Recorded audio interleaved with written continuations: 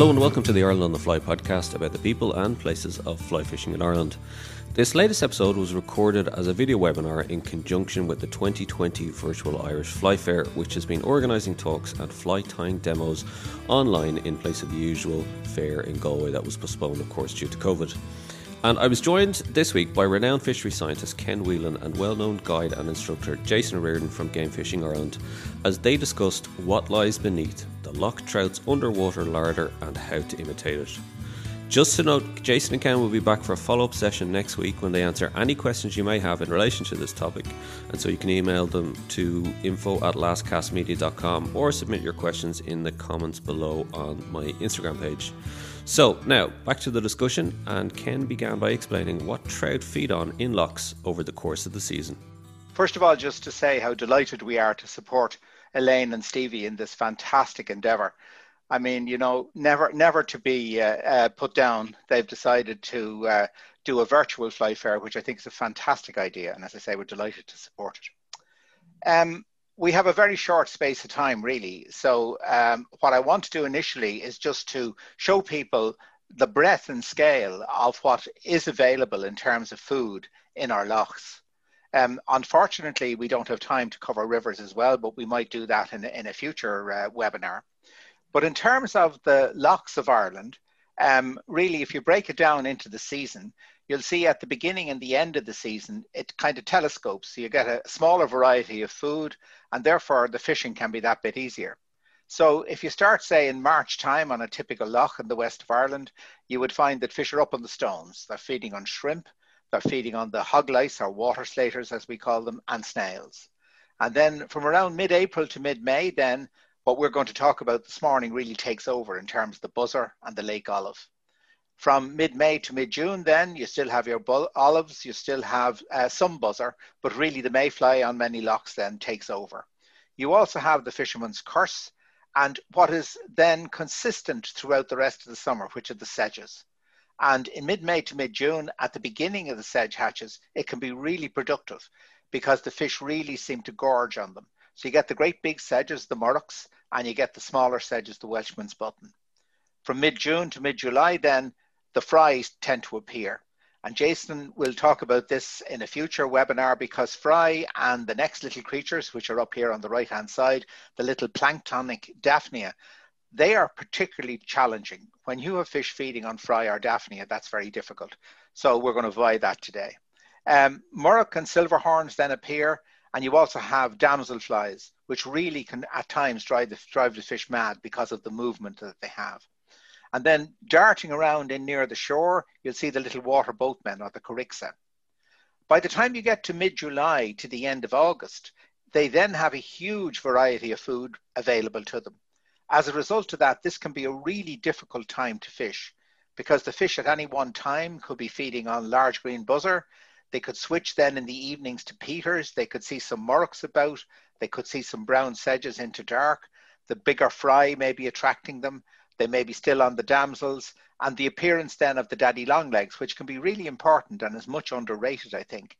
As well as that, from time to time, you can have falls of red and black ants, and of course the fish can still be on Daphnia and corixa.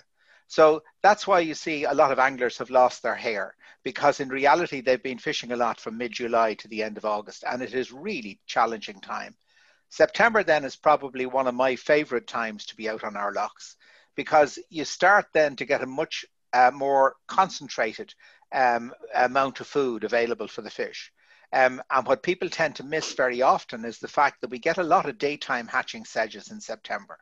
And these daytime hatching sedges, very often it's the pupae, and we'll explain that in a moment, that the fish are actually feeding on, and not so much on the dry sedges. I've been on Lough Gould with my brother having a great day, catching fish on pupae, nothing on the surface to be seen at all, and anglers around us wondering what the hell we were catching the fish on.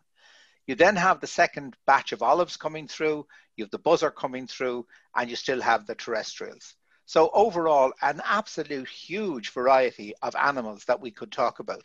But today we're going to really just make a start, and we've picked out three. We've picked out the buzzer, the lake olive, and of course the sedges. And what I'll do is I'll very quickly talk a little bit about their biology, primarily about the movement and where you will find them in the water column. And then Jason will follow up then in terms of the imitations and the most important part really, how do you imitate that movement? How do you actually get the fish then to take, and how do you entice them? So the buzzers then, technically they're known as chironomids or non-biting midges, and very often they lie as larvae in the bottom of the loughs. Probably the most famous one are the red bloodworms, and these are larvae of one particular type of buzzer. So the larvae are present in the bed of the lough, as I say, and then when it's time for them to hatch, they then change into what we call pupae. And the pupae is the form whereby it actually swims to the surface of the water and then it hatches out. But a couple of features that are really important to the angler is the fact that inside what you see here, inside these skins, the actual body of the emerged insect is separating away from the skin. That means that there's a gap between the body of the animal and the skin. And as the buzzer moves up through the water, the fish can see all sorts of different changes in color. And that's why we have lots and lots of different variety in terms of our buzzer patterns, and why at a certain depth or at a certain speed, a certain color may work very effectively. And it's great fun being able to actually zone in on which particular colors or which color patterns or mixes actually work on your lough. When they get to the surface, then they hang on with these breathing tubes to the surface tension. And they really lock on to the surface tension on the surface of the loughs. The thorax then, the little part behind the head, splits, and then the adult insect then emerges, sits for a few seconds on the empty skin, and away they go. So as anglers, what we're trying to do primarily is to imitate the buzzers and to imitate the adults. But again, we can also have a go at imitating the larvae. So I'll switch over to Jason then in terms of talking a little bit about the different patterns and about how we imitate those different stages of the buzzer. Hi guys, it's good to be back in a virtual context obviously today, but it's nice to be back involved with the fly fair. So as Ken said, I suppose if you look at the bottom right there, the bloodworm obviously in smaller lakes particularly tends to be quite a popular pattern, and the larger loughs tends to be more buzzer fishing. I suppose a few key points. Color, as Ken said, can be something that fish will hone in on, but depth really is critical. Buzzers can rise off the bottom and actually go back down and come back up. So the idea of fishing a team of flies, so you're covering different depths. A floating line is typical. So unless you're maybe trying to fish buzzers in a wave, you might switch to a midge tip there just to keep in contact. The movement is really, really slow. The flies drift. So what you're trying to do, in some instances, people will anchor up. Sometimes you might use a drogue, but the idea is to fish these things dead slow, static. So on a big lough, you're going to be drifting on a small ripple, and you're going to be using a figure of 8, not really even so much to move the flies, but just to keep in contact. So you're trying to match your retrieve to the speed of the boat. Sounds easy, but they're really, really top buzzer anglers that really love buzzer fishing have this off to a T. And because the boat could be moving towards the fly and you're trying to judge this retrieve, spotting the takes can be really tricky as well. Some people fish with the rod tip really, really low to try and keep what we call a straight line. So keep the fly line dead straight from the tip of the rod to the fly so that you detect subtle takes. Other people that I know fishing in carp like to keep the rod tip a little bit higher, and they actually watch the little loop of line that drops from the tip of the rod down to the surface of the lake. Any movement or twitch, particularly any sideways movement, something that looks wrong, and they'll set the hook. So even from a beginner point of view, I would definitely say some of your key points are going to be floating line most of the time and fishing in the sheltered areas, calmer water, so that you can control what you're doing and what your fly is doing. So within reason, putting on a team of buzzers and pulling them really, really fast like you would with dabblers or wet flies, it shouldn't work. Okay, it shouldn't work. Then you have the emergers, as Ken mentioned. So little small parachute type, little cul de canard flies, good for that. And then obviously you may have the dries. I'll come back to that in a second because I might get Ken just to mention a bit about the balling buzzer. But certainly the other thing to watch with the big locks is the size. So at the start of the year, you have what's commonly referred to as the duck fly. And these are probably around the size 14 in a hook size. So they're not that big. You might be fishing a 12. But then later on, as you go into May and you get the grey bye, as it's known, which is a much larger buzzer, you need to fish much larger size flies. So it's a good idea to mix and match with your team. So you might fish quite a heavy buzzer on the point, a midweight buzzer in the middle, a lighter buzzer on your top dropper, slightly different color variations. And I would normally fish the one with the breeding filaments like you see in the top right there on the top dropper because that makes sense. Very simple thing, but I regularly see people fishing 3 buzzers and they all look the same. So unless you're catching on one and you decide that that's really working today, so I'll put on more that look pretty much the same, I wouldn't start off with 3 that look the same and sink at the same speed. So hopefully that helps, but Ken might come back in just a bit about the balling buzzer because if you're lucky enough to get to conditions, that can be really good. Thank you very much indeed, Jason. Yeah, I should have mentioned that. When you get the adult buzzer coming back onto the water to lay their eggs, ovipositing, you can get huge concentrations of them coming together. And they tend to concentrate in one particular area. As a result of that, you'll find that one female gets actually gnarled up in another, and you literally get a ball of these buzzers on the surface of the water, and it drives the fish absolutely berserk. It's actually relatively easy to imitate. If you have a hook of maybe size 10 long shank hook with a very tightly tied buzzer hackle on it, it imitates this very well. The problem is if you don't have one in your box, they can drive you berserk when they're taking the balling buzzer, but they do take it with great confidence, and it's a great time to be out. It's not often you're lucky enough to find a balling buzzer feed going on the surface of the water, but if you are, well worth watching out for that. So thanks, Jason. So that's the buzzer. The next fly then that we're going to cover are the lake olives. Now, the lake olives, and these are both nymphs of river olives, but that doesn't really matter. The shape and everything is exactly the same. The lake olives tend to hatch from late April right through until the middle of May, mainly around early May.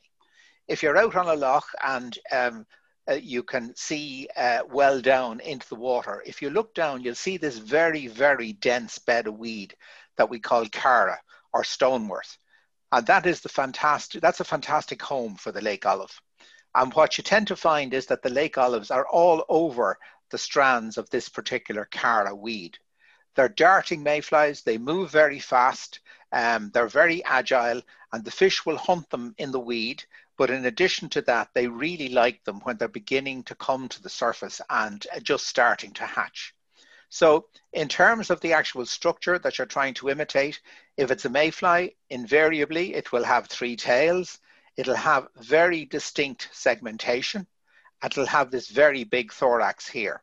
And the thorax is just like, if you like, a parachute pack, in that what you have in here are the wings of the insect. And it's very clever the way nature has packed them, so that the biggest section of the wing is nearest the body, and each fold that comes out towards the actual dorsal surface of the insect, the actual amount of wing, of course, gets smaller and smaller and smaller right up to the tip. So when the thorax splits, just like the buzzer up at the surface layers of the ocean, of the lake rather, when the thorax splits, the fly actually emerges and sits, as in the buzzer, sits on the skin for a second, dries its wings, and then takes off. And this then is the adult that you will see that will fly off and go into the trees. The olives are part of a group that, again, in Latin are called Ephemeroptera, and they're ephemeral. So they have only have vestigial mouth parts. They don't actually feed as adults. So they last a very short space of time, 2 or 3 days at most. But when they get then to land, the skin splits again, and the reproductive stage or spinner stage then emerges. And these can be really colourful, very often bright red, darkish blue bodies. It depends which particular species, but they're very colourful. And when they come back and fall on the water and have laid their eggs and died on the surface of the water, the actual spinners or the spent flies again can bring on a big feed of trout. But really, it's at the stage when the nymphs are coming up to hatch, when they're just under the surface and hatching, when they're on the surface as duns, and when they come back as adults. That's really what you're attempting to imitate. And again, everything is down, particularly with the nymphs, is down to movement and location. So Jason, I'll hand it over to you then to talk a little bit about the imitations. Yeah, again, you should at this stage be starting to make that connection between what Ken is saying and what the angler needs to do. So remember Ken said about the nymphs being agile. So whereas, say, with your buzzers where we're trying to fish them static or you're dead slow or just keeping contact with your little figure of 8 retrieve, these things can swim. So, you know, you got to think of your retrieve. So you're looking at maybe a pull, and then a pause, because it's a little sprint. And of course, they might get tired. So, or figure of 8, then put a pull. So they're more erratic. So you have to replicate that. You can't just cast them and pull them all the time in a sort of a standard wet fly fashion. Obviously, when they get near the surface, you can see why wet flies work. As Ken said, they're starting to break out of their shell. And if you have a wind and a wave, and again, think, you know, we wouldn't generally like to fish wet flies in calmer conditions. So you can see why wet flies would work just breaking on through the surface when you've got movement in the water. And obviously, if it's calmer and you start to see sailboats all around you, as in the wings, these upright wings of the olives, definitely you're getting into dry fly territory, but it can be quite tricky to figure out if the fish is taking the emerger or the adult, and it can switch. So again, if you're fishing more than one fly, so early in the hatch might be an idea to fish 2 dry flies, if you like. One, what we might call parachute style. We don't have an image of it here, but I'm sure you'd be familiar with maybe the likes of a clinkhammer looking fly. So where the hackle is wound around the stalk that's sticking up like a wing. So to get it to sit like it's hatching in the surface film, as opposed to, say, the bottom left-hand fly there, which is going to sit up on top and look more like an adult olive. The spinners, as Ken said, can be good. And I think you might notice a difference between fishing the olive hatch in the early season in April and fishing the olive hatch later on around September. I tend to find there's a sort of a window in April, often for an hour or two, maybe midday to afternoon, when everything is all action. Whereas if you think towards September, you can see a bit more dribs and drabs. And I have seen occasionally in September situations where you might still have olives hatching and you have spinners on the water as well. So that can make it quite tricky because you're trying to figure out which ones the trout are picking off. So think of that. Think of again, we're aiming this, I suppose, very much at beginners. So think of the movement of your nymph. Also, do you fish something, say, with a gold bead on the point of a day to get the nymph down? Or are you going to fish just lighter patterns? And you have to think location is critical, as Ken said, where these shallow bays where the olives will be. That's the place to fish them. So, you know, think of those things. And don't disregard wet flies on the likes of your intermediate line when the conditions are suitable. And I'm sure Ken might come in there. The conditions for olive hatches aren't necessarily what you might expect for most types of hatches. Yeah, certainly in terms of the really big hatches, what you tend to find is that if you've, as Jason said, it's quite delicate fishing because you're fishing in relatively calm conditions. Very often you're fishing with just a good stiff little breeze, but very muggy. And what tends to happen then is the insects will come off in sheets. You'll actually get sheets of olives that will emerge. And don't get too excited, I would advise, because at the end of the day, sit back for a minute and watch what the fish are doing. I have seen so many people fishing dry flies when the fish are on emergers. And again, it's so frustrating. And yet it's just a matter of watching the rise form and watching the behavior of the fish, particularly if you have this mass emergence of the olives. And very often the fishing is better when you're getting a good trickle of olives coming off, rather than a situation where you have this huge emergence of olives coming off. And as I say, watch out for the cara. If you can see big beds of this very tightly packed, a beautiful crunchy looking weed, there's a lot of calcium in it, under the boat, and it's about maybe 2 to 2.5, maybe 3 meters deep, that's the area where you're going to get the olives. And if you drift out of that, my advice would be go straight back and fish that area again. You're not going to get these widespread all over the lake. Okay, let's move on then to our final insect then for this morning. And we're going to talk then about sedges. And these are by far my favorite, because I tend to catch more fish on sedges, different forms of sedges over the season, than anything else. So as larvae, after the eggs have been laid, there's 2 types of sedges. There's the free-living sedge, and then there's the guys and girls then that make the cases. The free-living sedges are predominantly in flowing water, and you'll find these in big numbers in rivers. But where you have a reasonable river coming into a loch, very often you can actually have a transfer across, and you can get these free-living larvae in the lochs themselves. And these are very often imitated by check nymphs that you see anglers fishing, particularly competition anglers. But in reality, it's only from time to time that that's going to be the case. Difficult enough, I find, to imitate the actual cased caddis. Certainly Jason has some very good times for what he calls these little peeping caddis. And at times it can be fun trying to fish them. But predominantly what you're looking at are these creatures. These are my favorite. These are the pupae. So what happens is, and it's easier to explain really with the cased guy. So the insect then lives in the case for the whole of the summer, and say it's going to hatch in the autumn time. Eventually it realizes, just like the chrysalis of a caterpillar realizes that it's time to hatch, it goes back into the case and it seals off the front of the case and changes into this form here. It changes into the pupae inside the case. It then eats its way out through the seal that it has at the front of the case, and then emerges up through the water. And the movement of this creature is absolutely vitally important in terms of the way it attracts fish. You can see the long traily antennae here. You can see the very bulky shape.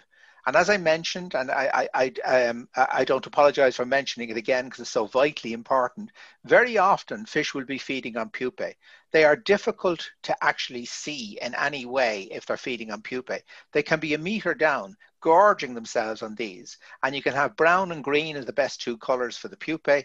And then as they come up towards the surface, if they're taking the pupae nearer the surface, you will see them as if see the fish feeding on them as if they're taking very big, chunky buzzer pupae. But keep an eye out in terms of what exactly they're doing. The sedges themselves can hatch in 2 ways. The adults can hatch out in the loch itself and then scutter across the surface. You'll see this with the peters and with the morlocks. And again, it attracts the fish as the insect actually, if you like, walks or runs across the surface of the water.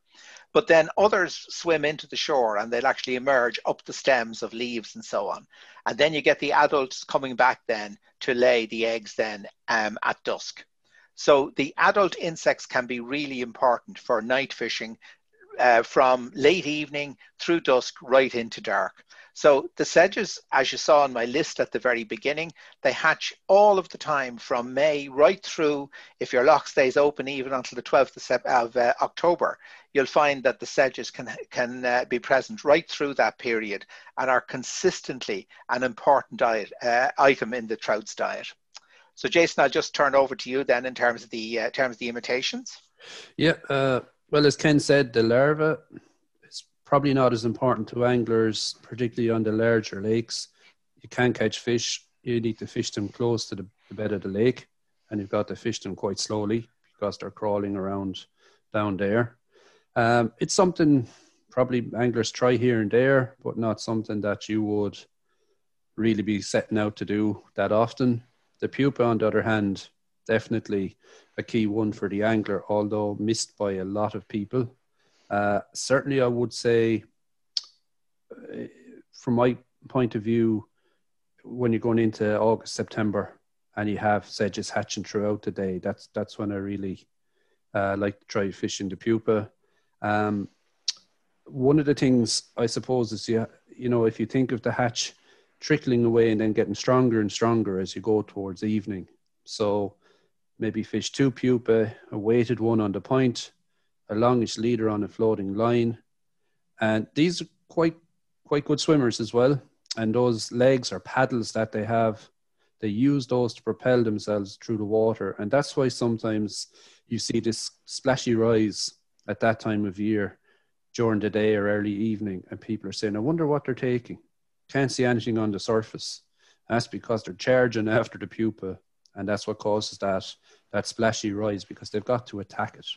And they will hatch in open water, as Ken said. So it's not just in around reed beds, especially at that time of year. So you fish your pupa. Then, of course, the hatch gets stronger. So what you might do there is shorten your leader, fish a dry sedge, like the one in the bottom there. And what river anglers are very good at, a thing called a dry dropper. So a dry fly with a nymph or pupa behind it. So in this case, you'd fish a dry sedge and you would suspend a pupa a couple of feet behind it. And that's where you really see when fish are taking the pupa and you still have the dry fly on the cast as well. Often, you know, I see it, I'm guilty of it sometimes myself. You go out, you fish maybe a sedge and a daddy, or 2 sedges. So you're fishing 2 dry sedges, whereas to fish a dry sedge and a pupa, you're covering 2 stages and you're covering 2 depths. Obviously, when you get into the main hatch then later in the evening, it might make sense to go to two dry sedges. The shape, how flat they are, that pattern in the bottom there in the image, you can see how flat it sits on the water.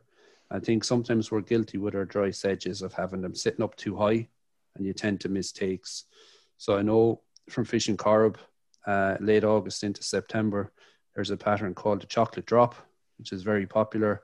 And again, the hackles at the front there, they tend to trim them when they're tied. People will trim them underneath so that the fly sits right down on the surface, really flat. So I'm not going to get into the nighttime sedge fishing.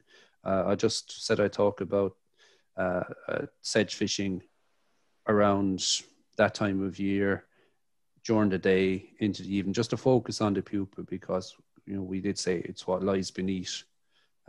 So that's a few pointers anyway to watch out for. And obviously the colours, as Ken said, greens and ambers. Wet flies are good for pupa, just to say that.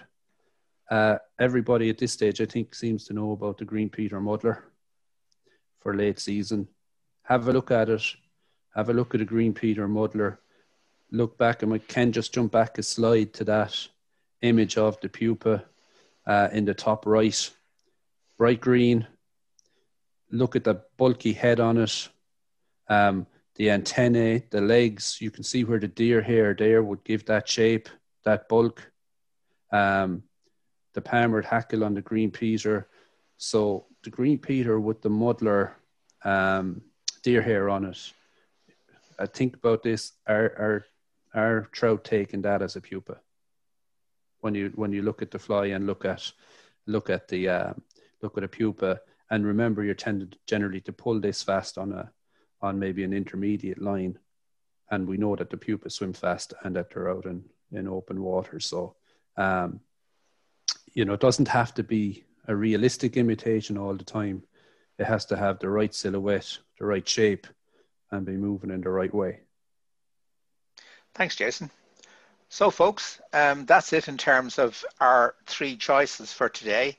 As Dara was mentioning, we'd be delighted to get your questions and your queries, and we'll be back on again then next week when we'll go through the questions with Dara, and we'll come back then and we'll answer those then next week.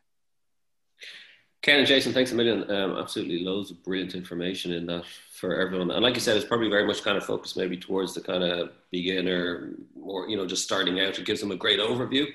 I know it can be a bit kind of confusing and when you first start out, kind of wondering where do you start and where do you go from there? Just before we wrap up, I know you guys, obviously, I'll just remind people again, just comments below, send your questions in. We're going to monitor them, go through them, and we'll do a follow-up session next week in relation as to whether it's entomology with Ken or whether it's type of flies to use with Jason. So, do take this opportunity to send the questions in to the guys.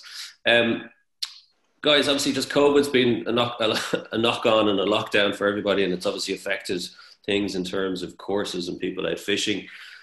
Looking ahead to 2021, with, I suppose, maybe hopefully seeing a bit of light at the end of the tunnel, and are there plans for more courses for people to learn some more? Yeah, there certainly are. We had no option this year, like everyone else, except to head for Zoom and try and teach ourselves how to use Zoom and that. So we ran a few pilot webinars earlier this year. We were absolutely bowled over by the amount of interest. We held them to relatively small numbers because we were sure we were going to make some really stupid mistakes with the technology. So we started with about 20, and the first evening then we couldn't get the video to work. So we were very happy we only had 20. Then we went to about 40, and we could, I think, have increased that many-fold. So the webinars were great, and as I say, got great feedback on that. So what we're looking at now is going forward, I think, a blended form of learning, like a lot of other teachers. It's going to be much easier for us to run the courses on Zoom in terms of the theory component of it, where it's a very personal sort of feel for people. And then we can't wait to get back out then and start running the actual field courses. And again, we have a big backlog of interest in relation to the field courses. But given that people are now so comfortable with the Zoom, we're also thinking that we'll be in a position as well to be able to give people advice in relation to pre-trip advice. We're often asked by people who are heading off to fish maybe in England, maybe to Slovenia, maybe even if they have the money to New Zealand or whatever, what do I bring with me? How do I fish or whatever? And between Jason and I, we've fished a lot of these locations. So we're thinking as well, we can give people advice in relation to that. And then the field courses that I'm running and that Jason is now becoming involved with, they're proving very popular as well. So we certainly have lots of good intentions at this stage, but we're utterly dependent on obviously, like everyone else, on a resolution to the COVID situation. My thanks to Ken Whelan and Jason Reardon for joining me on the show, and do check out irishflyfair.com for more talks and fly tying demos from this year's virtual fly fair. Jason and Ken will be back next week to answer any questions you may have in relation to the diet of the trout loch and the flies to catch them on, so don't forget to send in your questions to info@lastcastmedia.com or via the comments on the Instagram page. Don't forget to rate, review and subscribe to the Ireland on the Fly podcast on Apple, Spotify or wherever you get your podcast from. You can also keep up to date on IrelandOnTheFly.com as well as on Instagram, and I'll be back with another episode about the people and places of fly fishing in Ireland.